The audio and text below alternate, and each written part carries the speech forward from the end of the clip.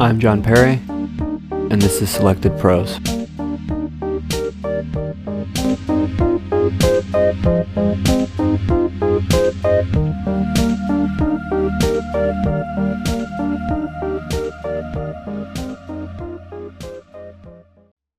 Hey everybody, welcome back.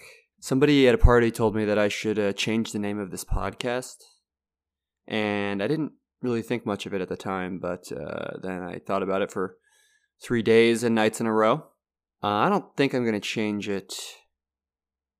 I put a poll up on Twitter, and I don't know, right now, don't change it is in the lead, followed by I don't care.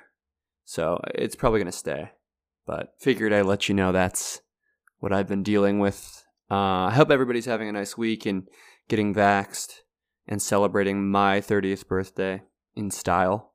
I also wanted to say hello to Marina. Got a very nice message from Marina in Brazil. It made me very happy to know that the podcast is making its way around the world. So thanks for reaching out, Marina. And so yeah, a few nights ago, I interviewed Shai Watson. She's the author of Horror Vacui from House of Vlad Press and Cheap Yellow from Civil Coping Mechanisms. She's also the co-founder of Blush Lit, and her work has appeared in New York Tyrant and Hobart and many, many other places. I read Horror Vacui and loved it for a lot of reasons, and if I had to choose some, I guess it would be that it's hilarious and sad and happy and cathartic. It really runs the spectrum of human emotion, and it does so in beautiful language, and what more could you ask for? It's cool, too. It's separated into sections, so the first part's poems, and then it's microfiction or flash fiction or whatever you want to call it. And then it ends with these quarantine diaries, which really kind of bring everything together in such a cohesive and nice way that this is expertly done. I certainly won't forget it. Highly recommend you check it out. We talk about that at length and a lot more. So by that, you can also follow Shai on Twitter at former Miss New Jersey. Actually, former Miss NJ. Do that. She's a really good Twitter user. It's fun to follow her. You never know what she's going to say, so do it for the entertainment value alone. Anyway, I hope you enjoy this discussion, and if you do, or if you do not, leave us a review on Apple Podcasts and or message me on Twitter at Selected Pros. Always love hearing from you. Yeah, all right. Shai time. Thanks so much for coming here. You're welcome. Thank you for having me. What'd you do today? I woke up. Oh, I was supposed to go pick up my vegetables from the farm stand, which is still like by my Bed-Stuy apartment, but now that I like basically live with my boyfriend in Ridgewood, Oh, that's kind of far away.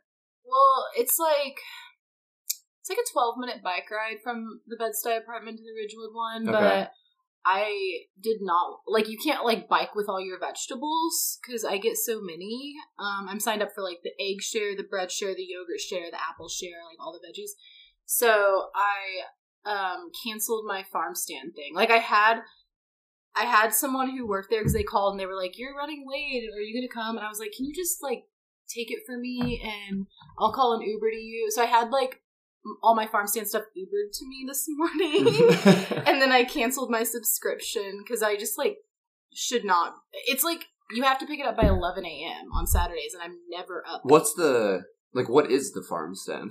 It's just, like, they source local vegetables and stuff. So it's, like, basically, like, just a farmer's market? Yeah, but you get, like, a weekly subscription, so you get, like, you know, I get, like, like, bread, eggs, pierogies, pasta sauce, and then, like, a bunch of just, like, assorted vegetables that changes weekly. So, anyway, did that. And then,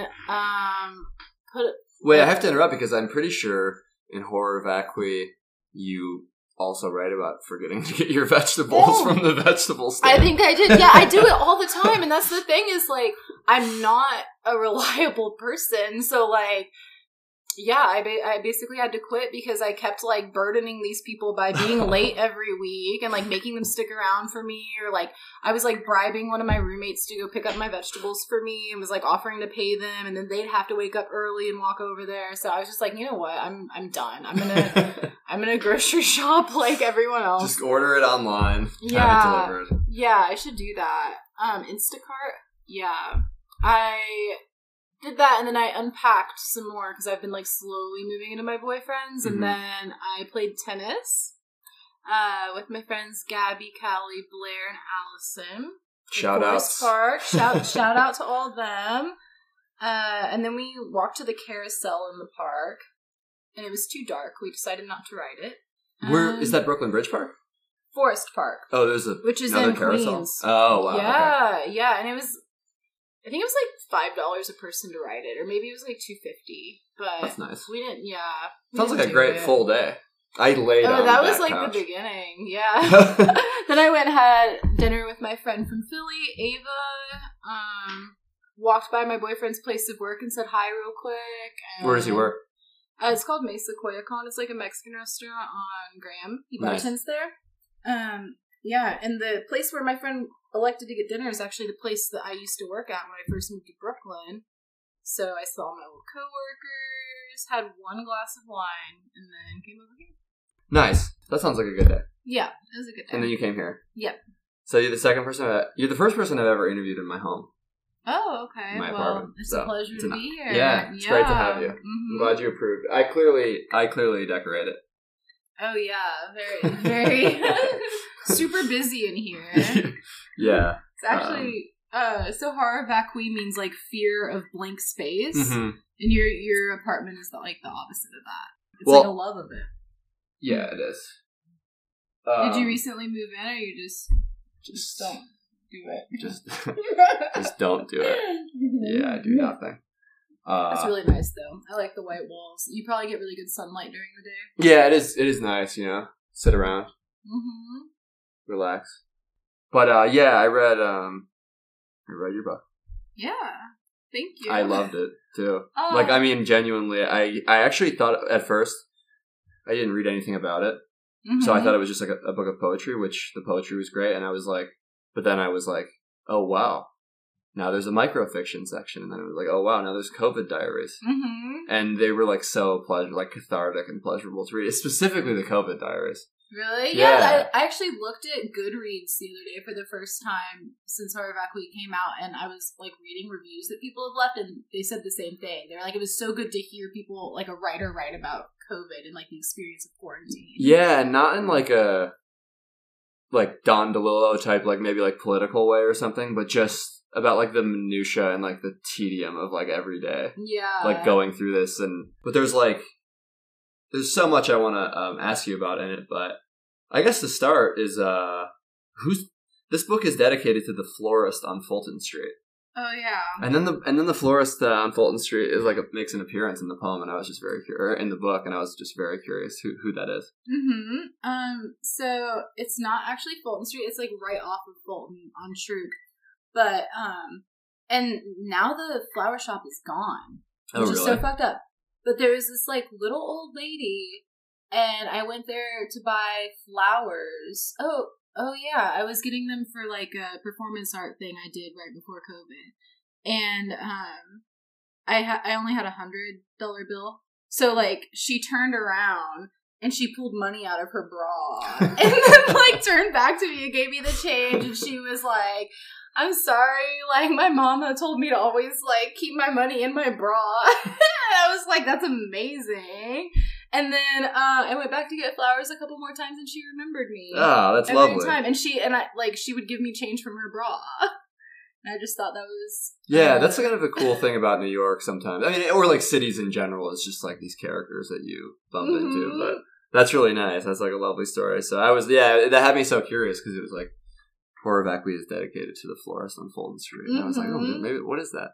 And florist on Fulton Street just sounds so much nicer than florist on Troop. Totally. And I was going to say that. I was like, part of me was like, oh, it's not real. It just sounds beautiful. So I was like, oh, okay. But no, I found it to be really, really, just like really extremely well done. And one of the things that I love about it is the style of it.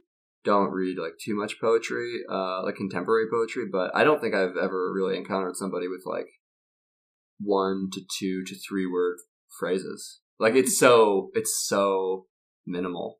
Mm-hmm. And I just want to know like where you got that style from, or is it just like how your brain works? Is that how you think?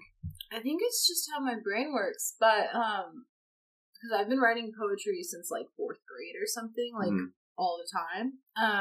And had you ever tried doing like iambic pentameter and like the long flowy stuff? Or? Yeah, kind of, and it was all like really cringe. Like, I mean, I still at my mom's. There's like in the attic a whole box full of all my little notebooks, like my spiral notebooks and stuff that I would write all my poems in. And they all like rhymed and were really cheesy, and like I was trying to do them in meter and stuff.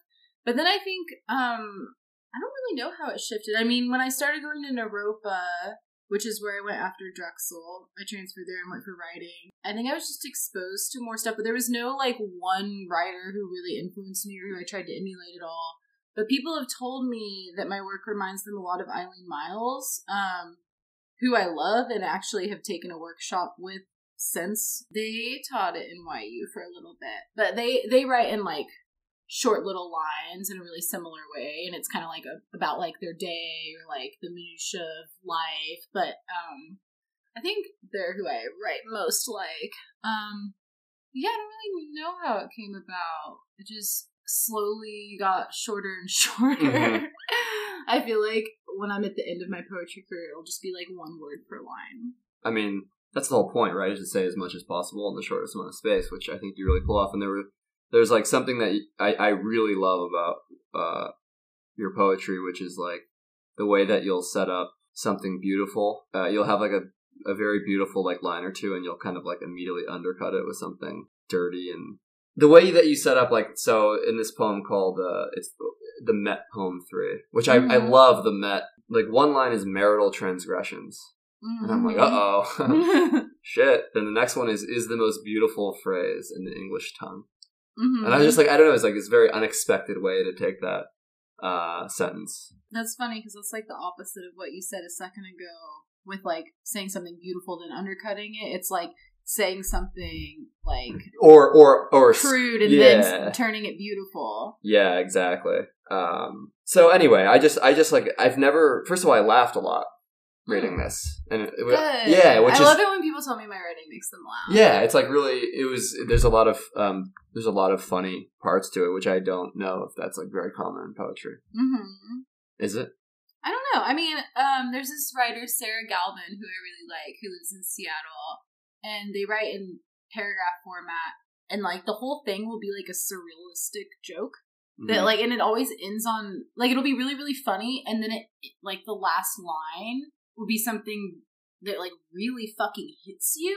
And I actually interviewed them forever ago for Fields Magazine, and they told me that they like to use humor to kind of like open someone up, like, and then once someone's open up and their defenses are down, you can hit them with something harder because they're going to be more like, they're going to trust you more and be open to like the vulnerability of that.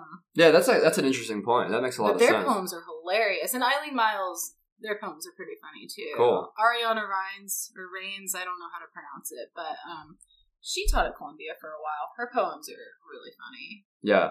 Yeah, I think it's more common nowadays than it used to be. I think it's pretty common in contemporary poetry. Yeah, that's cool. Well, you definitely like. Yeah, I was giggling throughout.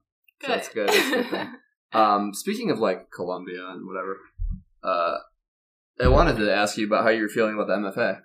Congratulations, by the way. That's like awesome. Thank you. Yeah, I'm really looking forward to it. Is it a poetry program? I'm going for fiction. Cool. Yeah.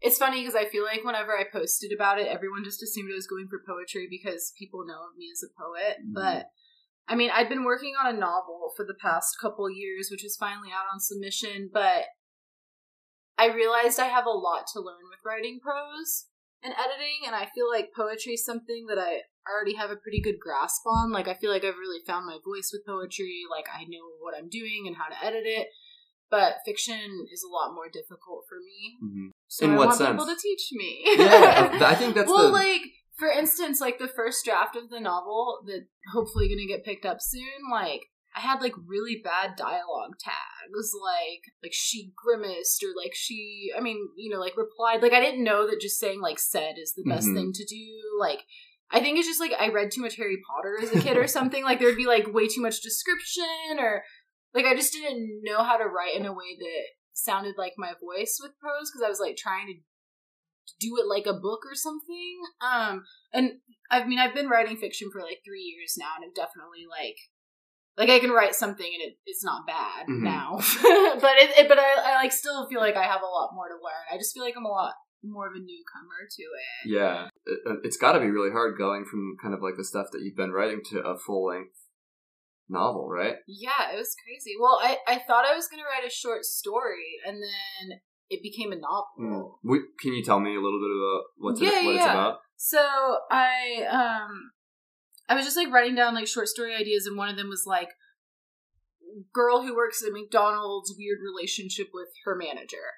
And then I started writing that, and then it became like about like this girl who works at McDonald's in the rural Midwest, has a weird relationship with her manager, sure, but it's like about way more. Like she has like this alcoholic, negligent mom, these friends she parties with. She like wants to be an architect, gets kicked out, moves in with these older boys who are kind of bad influences. You know, does drugs, falls in love. It's kind of like a coming of age story about like a poor kid in the Midwest who like works at McDonald's and lives nowhere and wants to get out. It's pretty cool how it kind of all sprouted out from that one idea. Yeah, like all the different characters. I mean, the first draft was like nearly autobiographical, but I did 9 drafts, and I mean, only like 10 or 20% of it has anything to do with my real life at this point. Like, I just continually fictionalized it. And yeah. Are you from the Midwest? Yeah, I'm from Missouri. Okay. I think it was in Horror Vacui, but it was like, for some reason I thought you were from California. Oh, I was born in California. Oh, maybe it's in there. I don't know if you've ever seen somewhere. that anywhere. Oh, really? I think. Maybe. I mean, I've been to California a lot as an adult. Okay. Right. So Missouri, huh? What is like? What was it like there? I mean, we're gonna find out in the novel, maybe. But it was a town of like 3,000 people that I grew up in. So, like across the street, there was a dairy farm. I lived on a gravel road, like.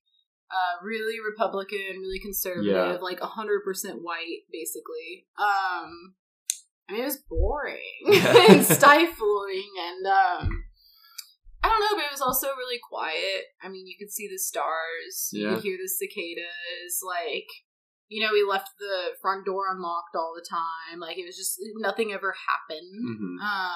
And then when things did happen, they were like the most fucked up things, like teachers getting caught filming students using their bathroom who they're hiring to babysit their kids, like you know, like the stuff that would happen, or like this, like the Future Farmers of America teacher, like drunk driving with his kids and getting in a wreck at like 1 a.m. Like just like it was either like extremely scandalous or nothing at all. yeah, I feel a very similarly. all or nothing town. So when did you leave? Or like when I was 18. Where'd you go? Philadelphia. Oh, Philadelphia. I went to Drexel for a year before I transferred out to Boulder. Okay. Yeah. Anyway, I mean, going from Rogersville, Missouri to Philadelphia, Pennsylvania was insane. Yeah, no, I bet. What did it feel like? You're just like, I don't understand. I felt so free. I mean, like, I immediately made a bunch of friends who had things in common with me, you know, which I mean, I wasn't like so special in high school. Like, I mean, I had friends and I got along with people, but like, I was interested in stuff that only like older guys I had crushes on were interested in or whatever. But then like when I moved to Philly, like everyone in my grade was like into the same stuff as me. Like the girls I lived with, like, you know, I did a bunch of drugs. I like dated old guys for money. I like walked around the city at like 2 a.m. like tripping ball. Like it was just really exciting and fun, and like I mean, just suddenly had access to all this stuff that I did, like things I didn't even know existed, like money, like just like full debauchery. Yeah. Were you writing at that time? Poetry, yeah. Yeah. So you started as a kid and then you just kind of been doing it ever since? Yeah. Nice. Yeah. Those are some good experiences have for poetry. I was really bad at putting them into language at the time because I was like 18, you know, but... By the way, I just want to go back to exactly like the pinnacle of what I was talking about earlier about how you like undercut things in a very, like in a really good way. This is from Met Poem 2. But you have this stanza where it's like, as prolific as a mannequin holding a fishing pole, showers streaming down my back, I just want love. Quote unquote, LOL, I feel you, but do you really? It was like so unexpected. Yeah. You know what I mean? I could almost like hear you laughing when you wrote that. Thank you. I mean, all the Met poems were just like, I wrote them all at the Met. And like standing in the Met? Yeah, like walking around the Met and just like, when lines would come into my head, I would type them into my notes. Mm-hmm. So they weren't even necessarily related. It was just like a stream of consciousness thing, like while I'd be at the Met for like 3 hours or whatever. Like as they'd come. That's actually really cool. I kind of Bud told me once that he always writes Bud Smith that he always writes stories on his phone, like at work. Yeah, while he's at work. Yeah, and it's much. It's like it's totally an accessible way to do it, but there's almost something incredibly interesting and immersive thinking about you like in the Met, writing it at the time that you're there. I don't know, it's strange. Most people just would like work on memory. Yeah, it's fun. I mean, I've only done it. Wait, do I have I think I might have a 4th Met poem now on my computer. Yeah, so I've done 4 so far. Every time I go to the Met, I write a really long poem. It just surprised me immensely that your hand came out of your neck. Oh yeah. I'm like, I'm never using sleeves. Yeah. But yeah, no, that's a really cool idea. So I was gonna sort of ask where did Horror Vacui start? Like, when did you know that you were gonna have a book of this? I asked my agent if she would want to try to do a 2-book deal with my novel with like a poetry book too, and she was like, if you do a poetry book, it's going to have to be, like, after the novel, and you need to make sure there's, like, I think she said, like, 1.5 years in between, or maybe 2 years in between, and I knew that I would not, like... Where are these rules coming from? 4 years from now. Just, like, for, like, when you ask friends for favors to like be interviewed somewhere and stuff, like and like if you're getting publicity for one thing and then like immediately there's another thing, like it's just like not as good for like like press or whatever. So I knew that my poems would be like 4 years old at that point, and I already had like 130 pages or whatever in my computer of poems like since Cheap Yellow, my last book. So I was like, she was like, if you want to, you can publish it like now, but you need to do it soon. And Brian had already reached out to me in the past and asked me if I had anything. And I was like, oh, no, not really. But then, I don't know, like the pressure was on. I was like, I have like 3 months to publish a book of poetry. So I threw it all together. And then I just like, I did the sections, and then I was writing the dream sequence, the Imagined Dreams thing, like right before that. And then I was doing the Quarantine Diaries for Newest York for their blog. So then I just, sectioned it off. And yeah, how'd you make that choice too? I think it's really cool. I mean, I don't think I've ever really read anything that's like poetry and fiction and essay all in one book, and it all felt related. I didn't feel like you had just like thrown stuff together. I mean, it felt like the voice felt like it was all kind of interconnected and contained. Thank you. I just had all 3 things, and I didn't want any of them to expire, basically. Like, I don't like something that I've written after, like, a year or 2 anymore. Like, it's just, my voice changes, like, my influence changed. So, I just put them all together. I don't know. Yeah. And I think the reason the voice sounds the same is because they're all written within, like, the same year, too. Okay. And, like, a lot of it was during quarantine. Even a lot of the poems were, I think, poems are kind of chronological, kind of. I'd say, like, the last, like, 15 of them were written in the past year. And then all the Imagined Dreams were written in, like, March last year. And then, of course, the Quarantine Diaries, so. Yeah. I think the reason that the Quarantine Diaries for me, like, I loved all of it, but I think the reason for the Quarantine Diaries for me, again, is like what we were talking about earlier before we started recording, was, like, the catharsis that came with it. But, like, that section in particular, it's almost wild because the masks and the at least in my opinion, in one of your poems you have something about someone doing Tai Chi with a surgical mask in the poetry section. So in my brain, at least, I was like, okay, so COVID is starting. Mm-hmm. Like, it's almost like there's like breadcrumbs of it. Yeah, that was in March, I think. Yeah, like in the poetry section that carries through all of the sections, but then we end with like, and it's just like a very honest. I mean, we end with COVID, like we end in the middle of quarantine. Yeah, and it's kind of cool to watch it like evolve. Yeah, remembering it was such a crazy time. Yeah, did it feel good though to like write? Did it feel good to write these like quarantine diaries? Like, did it help you like understand the situation better? Yeah, maybe. And I mean, it definitely helped me catalog it because I don't journal very much normally. But when Zach reached out to me and asked me if I wanted to do the quarantine diaries for Newest York, I told him I'd do them once a week. There was no requirement. It was just like, if you could at least do it once, you know? And I was like, okay, I will do it weekly. And I did it weekly for a while. And I feel like I remember a lot more clearly what was going on at the beginning of quarantine because of the diaries than I do, like, after I stopped writing them in, like, the summer or the fall. Like, I don't know what I did during that time. Like, so even if it didn't, I mean, I'm sure it helped me process it in some way then, but it also has helped me process it now, like, looking back, because it's cataloged and I'm able to return to it from a distance and, like, retroactively process it, I guess. I don't know. It's been fun reading them again and like understanding what all I was going through at the time, and then like comparing it to how I'm feeling now and how I'm dealing with COVID and everything now. And how are you? How are you feeling now? You're like, well, I'm feeling great because I had it like a month ago, so I'm immune. Yeah, that's good. That's good. Like, I didn't even realize how anxious I was until after I had it, and now that I'm not anxious anymore. You know, like, I'd be on the train car and there'd be someone not wearing a mask or something. And inevitably coughing. Yeah, and I would, like, my chest would feel all tense, and, like, I would, like, often get off at the next stop and switch cars, and then, lo and behold, someone else isn't wearing a mask. You know, it felt like I was trapped in some kind of anxiety nightmare all the time. Yeah. And now, I feel like it's before COVID just because, like, I'm not worried about getting sick or getting anyone else sick, at least for, I don't know, the CDC says you're good for at least 3 months after having it. You know, is that it? Well, yeah. That's, like, what they tell you is, like, a sure bet.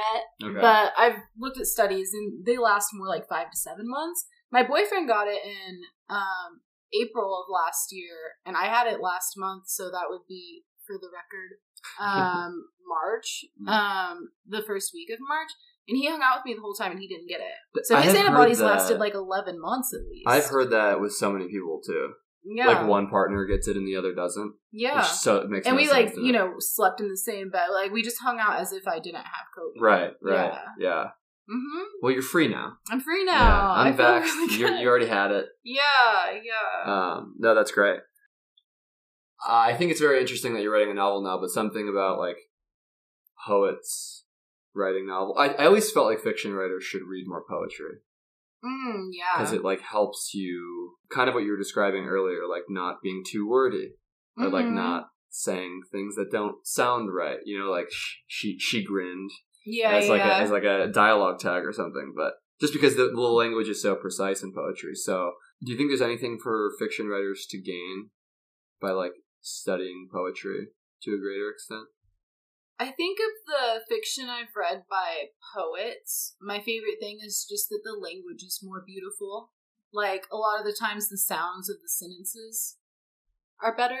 I mean, well, Eileen Myles, for instance, writes a lot of prose and is also a poet. I mean, there's got to be a lot. Ben Lerner is a poet who also writes fiction. He shows up in Horror Backway. Yeah, he does. Yeah. He's in the Met with me. Yeah. He's the one who said marital transgressions. I mean, you know, that's like a common phrase, but it was in Topeka School, and I was just like, that is so beautiful. That it's the most beautiful. And then he said anachronistic, like, all the time in that book. But yeah, I think that, like, poets generally have really pretty sentences once they start writing fiction. And it's also like, I don't know, I'm an ENFP, so I'm all about, like, trying a bunch of different things. I mean, like, I've made perfume, I've done I was like going to school for architecture, then interior design, then product design, then poetry, and now I'm working on fiction, and I went to way too many classes 2 years ago with like the perfume thing, and then I went to this like BDSM camp, and then I got trained in hypnosis. I'm a trained hypnotist. I would like to know more about the BDSM camp. There's a poem in there that's like Midori flogs the regional YMCA girl. Oh my god, that was so fun. It was like this weekend long thing. It's called Fort of Femme, and Midori, she's like the godmother of BDSM. She teaches it. My friend Rachel actually recommended it to me.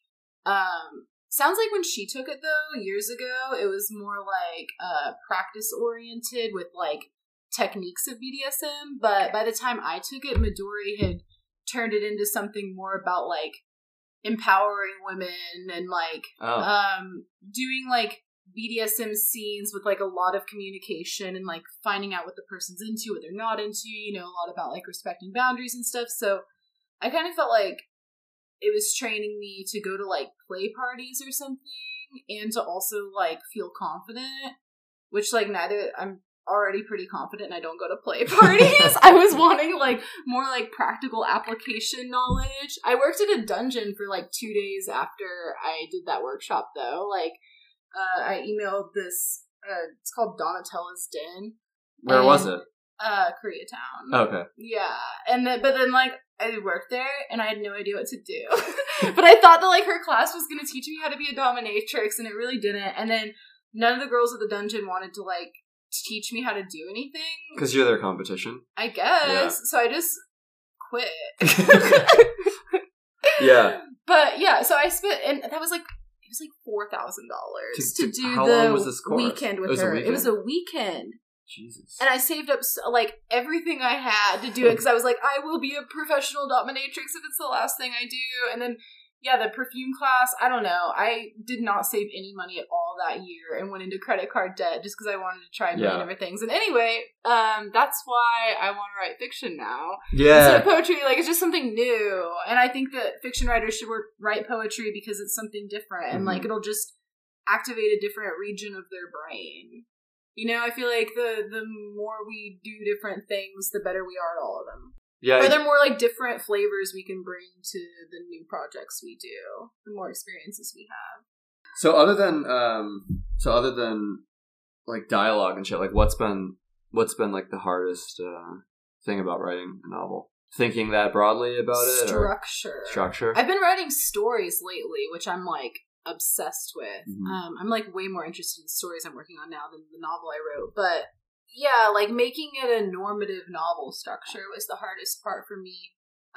Merging characters, cutting extraneous characters, building tension, especially following through with things. Like, I just have characters like drop off and never get mentioned again. My agent was like, yeah, like whatever happened to Sarah or whatever happened to this person. I'm like, oh yeah. And, so just like to have through lines and to have the reader keep reading for something other than the narrator's voice, which is like, that's probably the strongest thing was the narrator's voice. And honestly, the dialogue I think is really good. But yeah, like plot. Yeah. Because with poetry, you just kind of like, it's about the words. Yeah. You just like freestyle everything. Yeah. Plot's a killer. What's the plot of your novel? It's basically like her trying to save money to leave, but like she's kind of like at war with her mom too, and I don't want to give too much away, but her mom like makes it increasingly difficult for her to go off to college, even though she's not living with her. And I can't really say how because that comes like maybe in like the last third of the book. Yeah, but don't ruin it. There's some mom shit. There's the thing with her manager. She's falling in love. So there's like a few plots. Cool. That's awesome. Yeah. That's always the hardest part, I think, for people is like, I mean, a lot of my favorite novels or a lot of the favorite novels, the people that I know are oftentimes plotless. Yeah. Or very close to it. I mean, I love reading plotless stuff if the voice is good. Yeah, like agents or like the practical world kind of kicks in and they're like, yeah, you need to. Yeah, they're like, no one's going to buy this unless you. No one's going to buy the movie rights. Yeah. Honestly, I really enjoy, like, my agent is a genius. And, like, everything she told me to do, just made it better. Like, I felt like I was challenging myself in a good way. Like, I do not think the first draft of my novel was good at all. Like, I'm really glad that she didn't, like, send it off then, because, I don't know, I've liked having to challenge myself to, like, build structure, and I think it's just made it so much better, and it's also made me a better writer to have to push myself to make things happen that weren't already there. Mm-hmm. I don't know. No, that makes sense, and it's like, yeah, it's a good challenge to have to, like, I mean, yeah, to, like, create a good story. Yeah, and then, like, the next novel I want to write, I already have, like, the whole thing planned out. I love that. It is, awesome. like, plot-driven. Cool. So I feel like all that practice with the first one, it's like, now I know how to do it. I'm pretty sure everyone always, you know, they say their first draft of their first novel is like, if anyone saw it, they'd be so embarrassed. I think it's supposed to be that, is what I'm saying. Yeah, it was cool. That's cool. What's your agent's name? Monica Woods. Okay. How'd you guys find each other? She's my friend Ben's agent. Ben Fama. Okay. She's also Chelsea Hodson's agent, Chelsea Martin. Cool. She has a lot of really good clients who are all amazing writers, and I'm sure if she had any hand in editing, that would make a lot of sense because, like, all their books rule. Yeah, yeah. She also runs Triangle House, which is a press you should look into if you don't already know of them. Yeah, I don't. A magazine. Okay. Yeah. Nice. Yeah, I will. That's cool. I don't know anything about agents. She lives in Brooklyn. She's my neighbor. Yeah. Very cool. Back to Horror Vacui. Horror Vacui. Yeah. I wanted to ask you an extremely personal question. Okay. About spirituality. Okay. Because so much of it is like, there's so many nods to, like, Christianity or, like, classical religion, but then you've got, like, witchcraft and occultism and stuff like that, and it's like it makes it very, it makes it feel like a very, like, spiritual work in a lot of ways, and so I just wanted to see where you stand. Oh yeah, what is my spirituality? Yeah, or what was it at the time, right? Or like, or even what purpose did it serve while you were, like, writing this book or finishing this book? Okay, so the Christianity stuff is my mom and stepdad are born again Christians, but only as of 2016. Okay. So, like, I was raised in a non-religious household, and then they, like, found God when I was, like, 23 years old and living in Kansas City.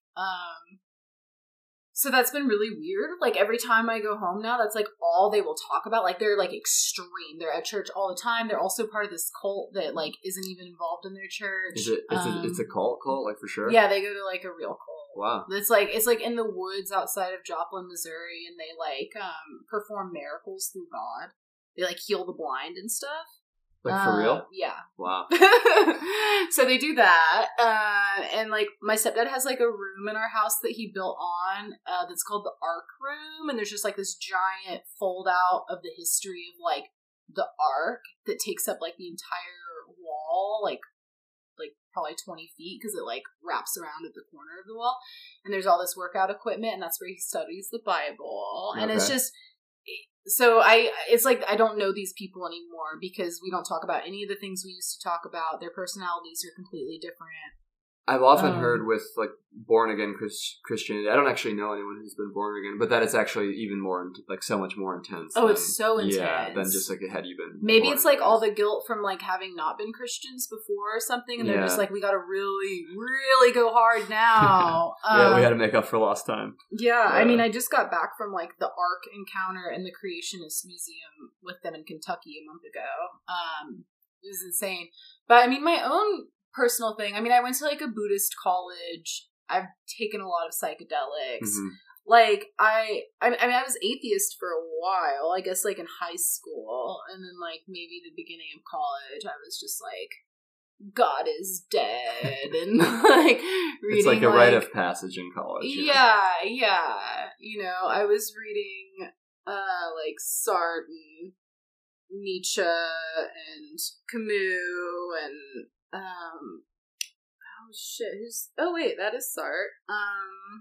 Yeah, I was reading a lot of, like, existentialist philosophy, and you know, I also read, like, The God Delusion by Richard Dawkins. Yeah, and it was just like, and I was reading, like, Ayn Rand when I was in high school, so I just, like, hated God. and then I went to Buddhist college and dropped. What does that mean, Buddhist college? Like, is not Drexel? The no, place Naropa. Yeah, okay. The place after it. Yeah, in Boulder. So it was founded by. That's cool. That's an interesting. I don't even know those existed. I knew that it was, like, Jesuit colleges or something like that. But I think it's the only Buddhist college in Okay. America. Yeah, it's like it was founded by Allen Ginsberg, the poet, Anne Waldman, the poet, and this Tibetan Buddhist monk. And like we had to take classes on the Dharma. We had to meditate. Wow. We'd like sit in a circle on meditation cushions for classes. I mean, there were some classes and some professors who would like sit at a desk and it would be.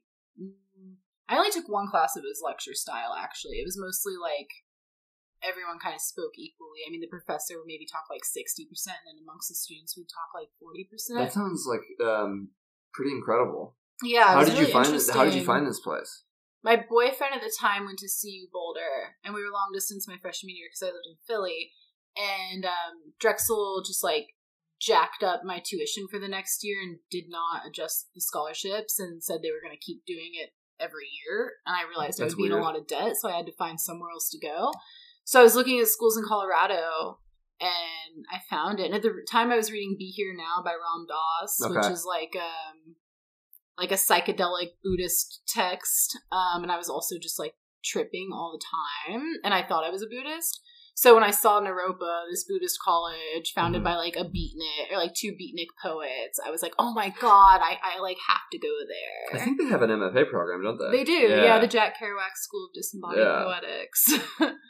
Yeah, that's wild. What an interesting college experience. Mm-hmm. Yeah, I mean, it definitely comes through in your writing. Like, I mean, people will have to see for themselves, but I think I don't think I've talked with a lot of guests about like COVID before, but because it features so prominently in this, it's like kind of an interesting subject. But you talk a lot about like how there's been like regression. Like that you've like regressed over COVID. You know what I mean? Oh, yeah. And the regression was actually referring to like the past 2 years, like before COVID. But okay. I also have regressed during COVID. Yeah. Like I feel like cell phone dependence, like I don't know about you, but my screen time has gone up to like 6 hours a day and it used to be like 2.5. Mm-hmm. And like my attention span is not worth shit anymore. Like I feel like my brain fog is off the charts. Like I can't get myself to do anything, even though I have like infinite free time. Yeah, I feel like the same way. Suck. It's tough. Yeah, I mean, it's like something. I mean, it's probably just not being outside and like not having hope and just like eating. But no, it's like because I almost felt like, oh well, you'll never have another time, like an easier time to write. Mm-hmm. That's how it feels, right? But it's wrong. Yeah, it is wrong. Why is it wrong? I'm trying to like figure out why. I feel like it's because if there's too much time, like your brain just gets lazy or something. But if you're working and you have like a schedule and you know like, okay, these 3 hours are going to be my window like every weekend where I can write, mm-hmm. then like your brain's still active because you've been doing all this other shit and then you like know you need to do it during that time frame. I mean, I feel like it's like having a deadline, mm-hmm. you know, when life like forces you to have deadlines versus when there's just like infinite, I don't know, and like infinitude is also just scary. Mm-hmm. Like yeah, like now there's a sense that it's ending or whatever, maybe. Yeah. But in the beginning, like the first year, it's like, oh, this could just go on forever. Yeah. You didn't really feel that it was going anywhere. Mm-hmm. So I don't know. Yeah. So anyway, when I read that about getting worse over COVID, I was like, or I guess you were referring to a different time, but I was like, yeah. Yeah. That's interesting. No, I've just been like getting worse like since I started. But just that's your arc. Yeah, I just like I'm just always going downhill. That's great. I don't know. Oh, you know what's? I don't want to ruin the end of Horror Vacui. You can, but I don't want to ruin the end because I think it's like such a powerful ending. But I you know, it kind of ends with this guy who comes Yeah. Who comes to the doorstep. Yeah, that was and he's so wild. The reason that I felt like so this is May 19th, 2020 is the mm-hmm. date of the diary. Is like I felt like it was so like. I don't know, prophetic, or it was such like a perfect way to end it was because this guy who presumably was real. Mm-hmm. The story I was going to ask you, the story is like real. Yeah, the story's real. Everything in the quarantine diaries is real. Yeah, he basically like embodies like all of the paranoia and conspiracy. Mm-hmm. Like all of the paranoia and conspiracy theorism of like our time and like one human character Mhm. during COVID who shows up at your door. Yeah. Right? It was your door, your place? Yeah, and I'd also, like, met them earlier in the park. Yeah, so basically, yeah, could you tell us the story of N? Mm-hmm. Because this is I was at the it's park. wild. Yeah. With one of my friends who, like, I played tennis with a couple times during quarantine. They were my neighbor. I'm friends with so many of my neighbors. Yeah, and it's like, I didn't, like, meet them from walking around. I just, like, I happened to, like, live by, like, a lot of my friends. So we were at Herbert Von King, hanging out, socially distanced and everything. It was in, like, I guess May, if that journal entry is from May 19th. And then, like, this person came up to us and asked to use my friend Sam's phone, and they let them, but we're like kind of hesitant about it because it was like when COVID was still like really, really scary, and like, you know, we were sitting 6 feet apart with masks and stuff, and this person I wish I remember what their name was. I know it started with an N, but I don't remember what it actually was. I like the choice of just leaving it as N. Yeah, cool. Yeah. But yeah, they came up, wanted to use Sam's phone, and Sam eventually gave it to them, and then they like kind of like went off with it, and they like weren't wearing a mask. They just like accosted us, like just like barefaced, like right up at us, like, can I use your phone? Like, I'm trying to find my friend. And then like, then they gave the phone back, and then just kind of like sat by us like a little too close, and we're talking a lot, and like about I mean, they were just like, I think like their mental health was not good or something, because they were saying that like police were spraying people with COVID, like liquid COVID in the streets, and like just like all this stuff. And then they went back to so then I don't remember it all too clearly because this was like a year ago, but I do remember like the police spraying people with COVID thing. And then they like went off with the phone for a while, and my friend was like a little worried about it, I think, and then finally brought it back. And then they left. And then later on in my apartment, I was on like, I think I was like FaceTiming my ex or something. And then I heard someone like come into the house and was like talking to my roommate. And I texted my roommate because I didn't want to like go out there. And I was like, hey, like, is everything okay? Like, why is there someone in our house? Because it was like still like total lockdown mood. Like, we weren't hanging out with people. And my roommate takes me back and was like, oh, someone just like came in and like wants to like use my phone. And it was like this person from the park. And I don't even live like next door to the park. I live like a couple and a half blocks from the park.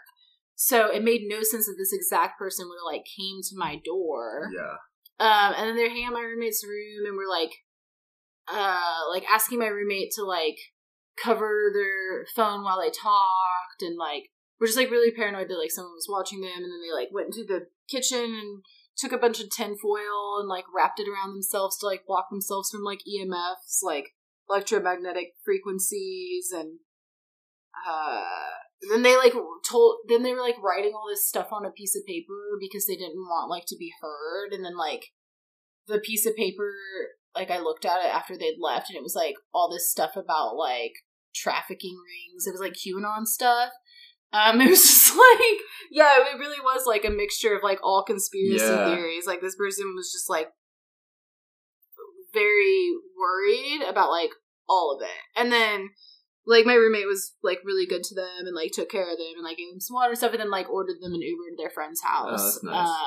Were they like on? It was probably a mental health thing. Yeah, probably. Yeah. I don't know, but it was just like a really disorienting experience, and it's just like the odds of them like showing up to my house like after I'd seen them in the park and everything was like. Yeah, I think so, because they didn't follow me, because like I went and did other shit that day. Like I didn't like go straight home, you know, like there's no way. But just like I don't know, like strange. I feel like it was like meant to happen or something. Like my roommate was like meant to help them out or something. And it was meant to end your story. Yeah, I guess so. Or your book. Yeah. That is like, that's pretty wild. Yeah, but it was like a foreshadowing for just like.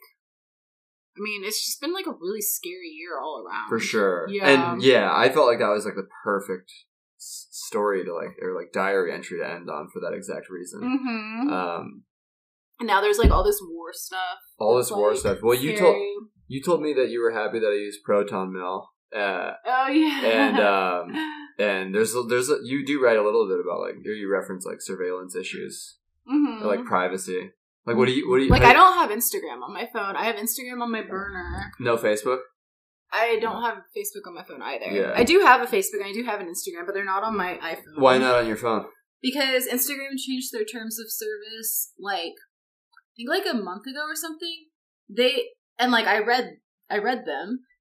They can, like, watch you through your camera at all times, like, even while you're on other apps, and they can monitor, like, your facial expressions while you're viewing certain ads, and, like, while you're on your other apps, they can track how long you're looking at each thing before you scroll up. It just gets They can worse read and your worse. messages, like, they have access to all your messages. Wow. Oh, and all your contacts, and they have access to, like, your iMessages. Mm-hmm. And this isn't made up, like, this is real. No, so, like, yeah, no, I'm sure. do illegal things that I'm not going to talk about right now. So I had to, like...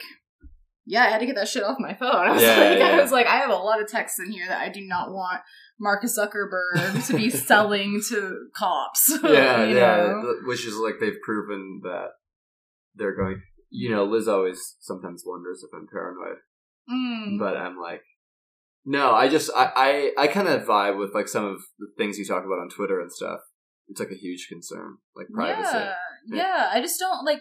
I don't really think, like the government gives a shit about, like, me doing drugs or whatever, but, like, if it ever does come to a thing where they're, like, doing mass arrests or we're, like, you know, we get, like, good people points or whatever, like, to be able to have, like, access to housing or anything like that. I just know I would social credit. Yeah, which is a thing. Like, I don't want to be, like, fucked. Right. No, like, I'm trying to not have anything on record, you know, like, just in case. It's like a legitimate concern. Yeah. What's your relationship with, like, writing about these kinds of things, or, like, writing about the internet? I don't know. I mean, I feel like I don't know enough. So, my roommate's a genius, and, like, he knows, like, everything about everything. And he kind of tells me this stuff. Mm-hmm. Like, he's the one who's like, hey, so Instagram's, like, changing their stuff, and informs me, and then I make my decisions based off of that. Mm-hmm. I mean, he also is, like, my main source of political news and everything. Well, I don't know. I just, like, I don't even, like, want to think about it. I just want to avoid it, I guess. Mm-hmm.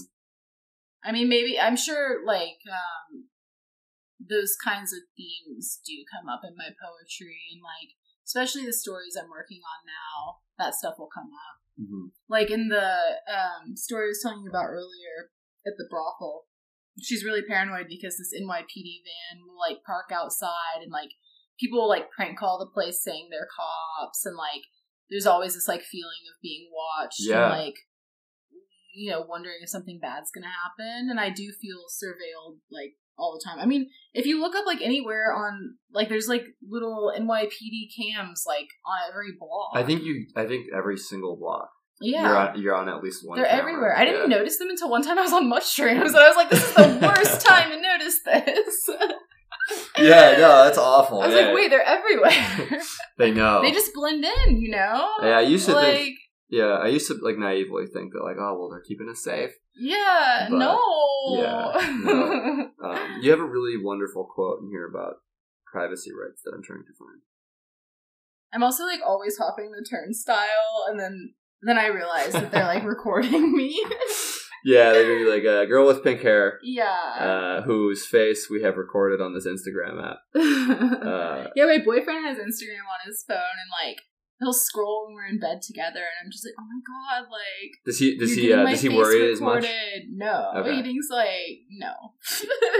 He thinks it's fine, I think. And I have TikTok on my phone, so he's like, you can't talk about shit. You have TikTok on your phone. Like, you have, like, the Chinese government, like, has all your information. But I, like, never even open TikTok. Like, I may as well delete it off my phone. I look at it like I was going to say, you did not strike me as a TikToker. No, I look at it like, basically just when my friends send me TikToks, I click it and it opens up in the app. Okay. I've made 2 TikTok posts. What were they about? What was the gist? Well, one was like a bumblebee. This is when I was at Morris to Vida Mia, like Gion's workshop. Mm. And there's like a bee just like twerking on a piece of ham. So I like recorded that and like zoomed in and out and like played like a booty dancing song. Did that one do well? No.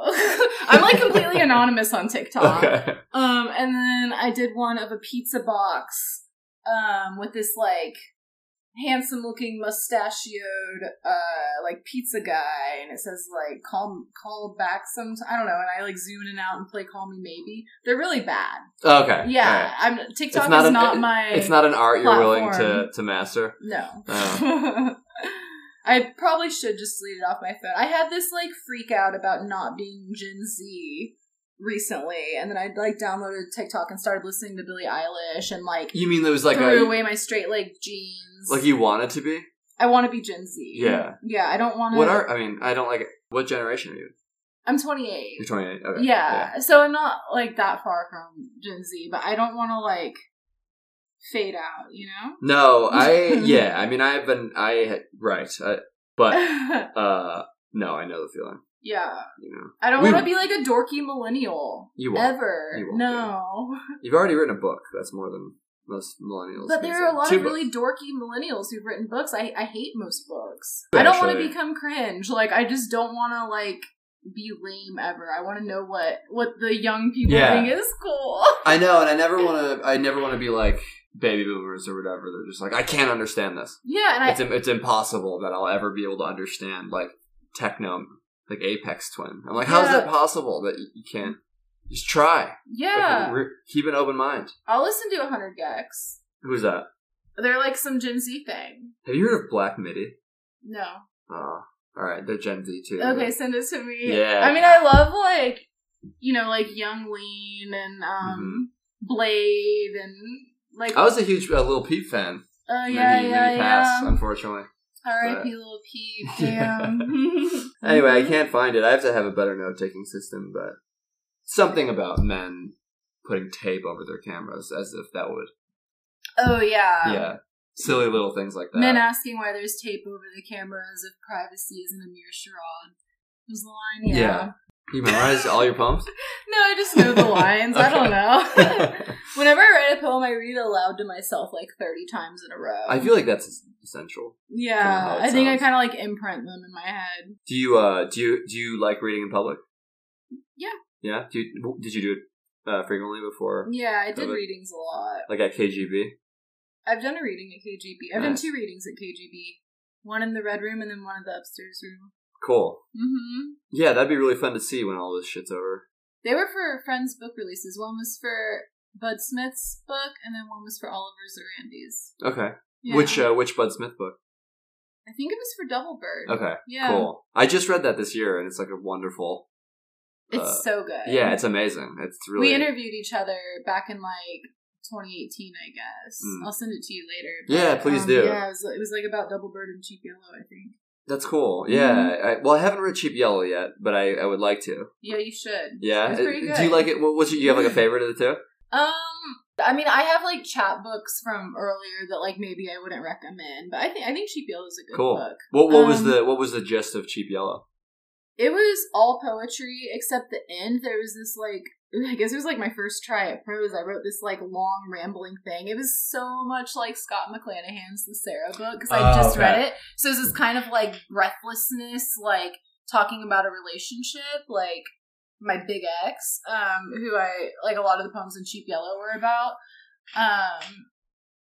And it was maybe like 8 pages or something. But besides that, it was all poetry. Cool. And it was broken up into sections based on like different shades of yellow. So there's like cheap bleached hair yellow, like stained sheets yellow, like dehydrated piss yellow, stars on a wizard hat yellow. And they were all like the stars on a wizard hat yellows were like my more like mystical and like spiritual poems. And then like the like Miller High Life yellow was like my like drunk like shithead poems, and you know, it's kind of like broken up like that. That sounds really interesting. And it was like early 20s shit. It was when I was like messy as fuck. So they're like really wild poems about like crazy things I did. Who published that? Was it Civil Coping Mechanisms.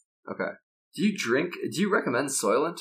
Oh, I did. That comes up all the time in this book. Yeah, I wrote a lot about Soylent. That was like my quarantine drink of choice. I It's just like it packs all the nutrients into a smoothie or something, and you're like done. It's like all in one drink. Yeah. So at the beginning, or I guess it was like right before quarantine, I went through a breakup last February with the Glitch Video ex Tony, who like is great.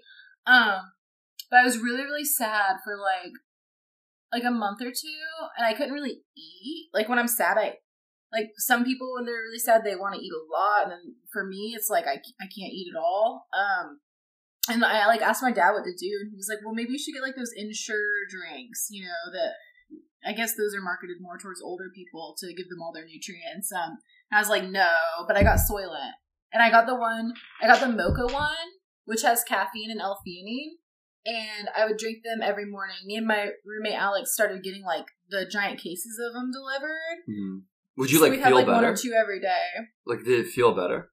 Yeah. Well, it was like calories, and I like straight up couldn't eat solid foods. Yeah. So like at the beginning it was like because I needed to eat. I lost like 10 pounds from my breakup. And then once I could eat again, I just kept doing it because it was like breakfast and coffee in one. And it was like, when you're buying the boxes, it comes out to like $3.30 per meal, basically. Yeah, and coffee. Yeah. So it's like a no-brainer. But then, actually, just very recently, it became disgusting to me. That's weird. Like maybe a month ago or something. I think it was like when I had COVID, which changed my taste. Mm-hmm. I just like couldn't really drink them anymore. So now I have, I grind my coffee, make a little French press, and cool. Me and Kirk get Daily Harvest smoothies. So. Well, I always felt like, reading horror vacui, there's like a lot of reference to Soylent, which I like. It has an effect, and also like pharmaceutical, like either drugs or like supplements. You know what I mean? And it almost feels like like a lot of your stories or a lot of the poems are about. It almost gave me this feeling of like sparseness in life, or like you're basically just getting by with like what you need. Like you don't want to think about food. You're like almost like some sort of sensory deprivation, where instead of like eating or whatever, you're drinking Soylent. Instead of like eating vegetables or like working out or whatever, it's like you're taking these supplements and like they keep coming up. Like a lot of the times I had to Google them and I would find like I take so many supplements. Yeah, I would find it and I was like, oh, this is some sort of plant that boosts testosterone or something or whatever. And I was like, that's so interesting that these show up so frequently in there. Well, I can't really cook, and like at the beginning of quarantine, all the restaurants were shut down. Yeah. So, and I was like afraid to order in and stuff at the very beginning. For just because of the virus, you mean? Yeah. And I mean, I did like the farm stand still, so I'd get like vegetables, and I just pretty much like put them in the oven and then take them out. Like I don't know how to like make a meal. I don't know how to like mix ingredients. I would just eat like potatoes. Yeah. Or like carrots. Yeah. Yeah. And so I do feel like I pretty much just like eat to get by unless I can go out to eat, because I love like spending a bunch of money at restaurants that I don't have. Yeah. Like I'm a big foodie if I can, but if not, then it's just like bare bones. Like my mom didn't teach me how to cook or anything. So yeah, it has a really cool effect in your writing where it's just like it's one of those details that says so much about. I really appreciate it. Like I was like, oh, she like doesn't want to eat. Yeah. And she like doesn't want to like spend time thinking about. And like to cook, you have to spend so much time. Yeah. Like now that places are open again, like I'll have like my Daily Harvest smoothie, which takes like no time at all. And then I eventually get hungry, and then I'll go get like an egg and cheese. Mm-hmm. I feel like it's cheaper to eat out in New York if you don't really like care about like what you're eating. Yeah, no, I think that's definitely true. Than to grocery shop, because every time I go grocery shopping, I'll spend like $80, and then like a lot of it'll go bad because I don't know how to like properly store certain vegetables. Mm-hmm. Like I learned last week that you're supposed to keep collard greens like in a like dampened paper towel in like a half open bag in like the crisper drawers. I did not know that. Like Kirk had to look it up because mine went bad in like 2 days and I didn't know why. Like there's just like too much to know. Like I just want like an egg and cheese. Like I just bribed my friends to pick this shit up from the vegetable stand guy, and now it's all already bad. I know. Yeah. I had a lot of guilt surrounding the farm stand. I'm glad I'm out of that. Yeah. But yeah, it's just there's just so much sensory detail, and like I don't know, I really loved reading it. Thank you. You just have such a great voice. I'm like, cool. Cool. Thanks so much for coming here. Yeah. Thank you for having me. Yeah. Thanks for the tea. It was a pleasure.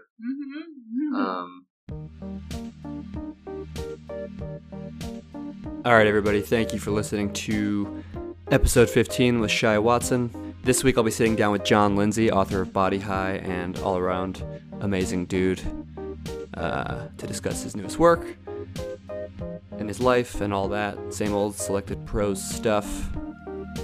Really excited to talk to him, though, and yes, questions, concerns, you know where to find me. Goodbye until next time.